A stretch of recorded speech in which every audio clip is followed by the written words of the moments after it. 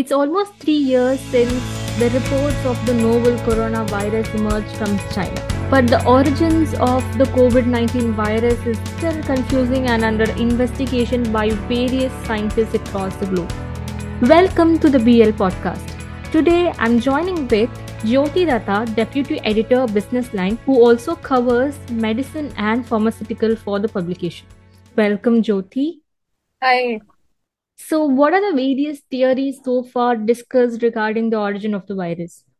Ever since the pandemic was announced and, the world was completely brought to a standstill in that sense, at that point, of course, various governments have been busy with just containing the spread of the virus and, getting people medicines and vaccines and all of that. But after that, when a team from the WHO, this was an internationally appointed team, went back to Wuhan, and which is the place from where this is supposed to have originated, or rather, the first reports started of this novel coronavirus. So they went back and they later had press briefings and reports where they looked at various theories. Two predominant theories that went around. One was that what you call is it's a zoonotic virus, which means it jumps from some sort of an animal to the human species and possibly from a wet market. Now, wet markets are markets that, sell all sort of meat, live and dead animals, exotic animals, endangered animals, all that sort of things. So that was one theory that went around, that it was a virus that jumped from, an animal to humans and then subsequently spread. But there was this other theory, which at that point was seen as being some sort of a conspiracy theory, that a laboratory lab in Wuhan, which is the Wuhan Institute of Virology, was possibly working on bat viruses and all of that, coronaviruses, which were found in bats, and that was where some research was not properly contained or whatever, and that it had spread from researchers there out into the rest of the community and society. Again, there wasn't much to substantiate it at that point, and the international team came back and said that was off the table, and they said more work needed to be done. Again, then the WHO chief, when he briefed following the expert team's briefing, he said no, all hypotheses were back on the table, which means it could be a zoonotic virus jumping species, it could be a lab leak, and all of these things were going to be looked at again. Now, that is one part of the story. Subsequently, there have been researchers and in various countries. Then the US, when US President Biden took over, he had his intelligence community sort of look into this again for reports. And the same two theories again came up. And there was really no one against the other, in the sense that no one said this was possibly, the final word. Right now, we are talking about it again because we're almost close to 3 years since first emergence of the virus was reported in December 2019, where the WHO had said that their office in China had picked up reports on this novel coronavirus. And right now we are talking about again the end of the year 2022, and a US Senate committee has sort of looked at all the information that is there in the public domain at various places, culled data from that, and they have put this lab leak or research oriented theory back on the table, saying that, rather strongly worded report there, but pretty much saying that this is the theory that needs to be investigated further with more data. They don't seem to be saying anything more on the zoonotic spillover into humans, because they feel that that does not have enough information sort of corroborating it. So this is where we are at the moment. Yeah, we still don't have a final word. This is an interim report from the US Senate committee that has sort of now put this lab leak theory back on the table. Okay, ma'am. So, talking about the US Senate report, what are the other things that the report specifically talk about?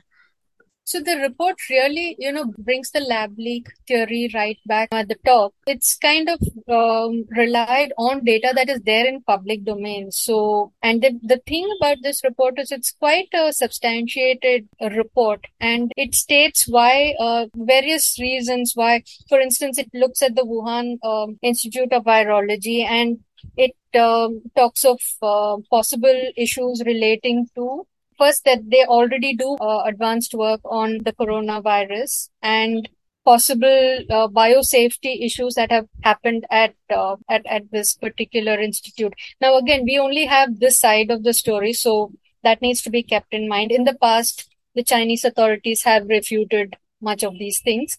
But again, now this is brought up whatever else is there in public domain. So we have only this side of the story. And basically, what they've said is focused on various things like this, which is the institute's alleged, biosafety issues. Now, when you work on these tricky viruses or even vaccine companies and all of that, when they make vaccines, you have to have very high levels of, especially if you're working on live viruses, you have to have high levels of biosafety so that you ensure that this does not spill into the community, right? You don't want something like this spreading into people or animals that are there. So that's one very tricky issue that's been raised. And the other thing is that it has brought back, there's been a lot of discussion on gain of function research that happens. So labs indulge in this kind of research to try and understand the kind of pathogens that are there, or the viruses and bacteria and other organisms that are there, how virulent they could get, how transmissible they could get, and what sort of vaccines you require to stop them and all of that. So it's brought back all of these uncomfortable areas back into public domain. One is to try and understand where the SARS-CoV-2 virus, which caused the COVID pandemic, where it originated from the first place. The second is, to also understand how this could possibly be in future, and what sort of treatments can work and all of that. So the other thing that the report has, in sort of dismissing the animal spillover theory, the other thing that they've done is they've raised issues on, if the virus has jumped from an animal to a human being, what animal is this? So we've had SARS in 2003, 2004, and there too, but they were able to sort of zero in and say, okay, this is the animal that had caused it, or that was possibly from where the spillover happened. So the questions that are being asked over here are, what is the animal from which it has sort of jumped species into humans? And if that is the case, the virus we are still dealing with the pandemic. So where is this reservoir of animals where the virus is found? Are they bats, or are they civets, or what is it? So there's still, those are some of the questions that the report has asked. If I might just read out, it says, what is the immediate host species for the virus, and where did it first infect the humans, and where is this viral reservoir? So these are still questions that remain unanswered. And while we may say it's a US Senate committee report, and this is possibly a Republican and all the rest of it, but shorn of all the politics, when you look at the questions, they're very pertinent questions. Yeah. Where does the World Health Organization's investigation about the virus outbreak stand? So, WHO has had a couple of investigations, and they have had an international team that looked into it. Like I said, one team which went back to Wuhan and, did their investigation, but that was 1 year after the whole thing had broken.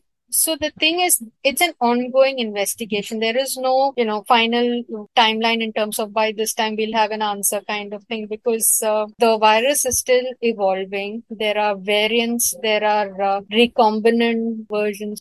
In some cases, we are seeing that they say that the variants are escaping vaccine effect and all of that. So we're still pretty much grappling with different aspects of the pandemic. So getting down to a final version of where the virus originated from, I think that answer is still eluding the scientific community. While there's more and more data being put out, at the same time, when the US Senate committee report has come out, there's been a bunch of scientists who've said, who have said this is not how it is. And there is a part of the scientific community that does not support this lab leak theory. Yeah, it's still a pretty divided house. We don't have a final word on that, and we don't have a timeline on by when we expect to have a final word on that. So, ma'am, talking about various scientists saying different things about the origin of the virus, do we have Indian scientists say something about this? So not officially, there's not been an official statement. In fact, even when this report came out, I did speak to to some of them to try and find out what is their thinking.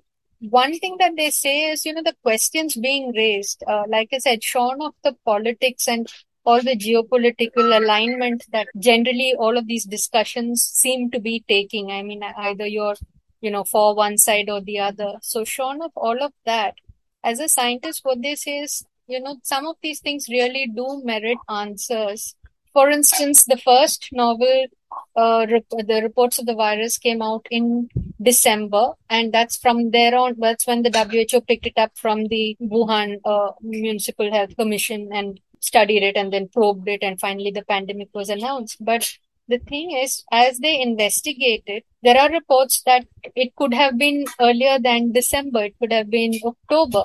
It could have been even, earlier. Were there researchers who were hospitalized, or was it seen in some other wet markets earlier? So the various questions coming up from the research community and researchers in India who look at the whole genome sequencing and all of that. So they pretty much say that all of these are questions that remain, or doubts that remain even in their minds, and there are no real answers. And much of that data will really have to come from China, because that's where the first reports came from.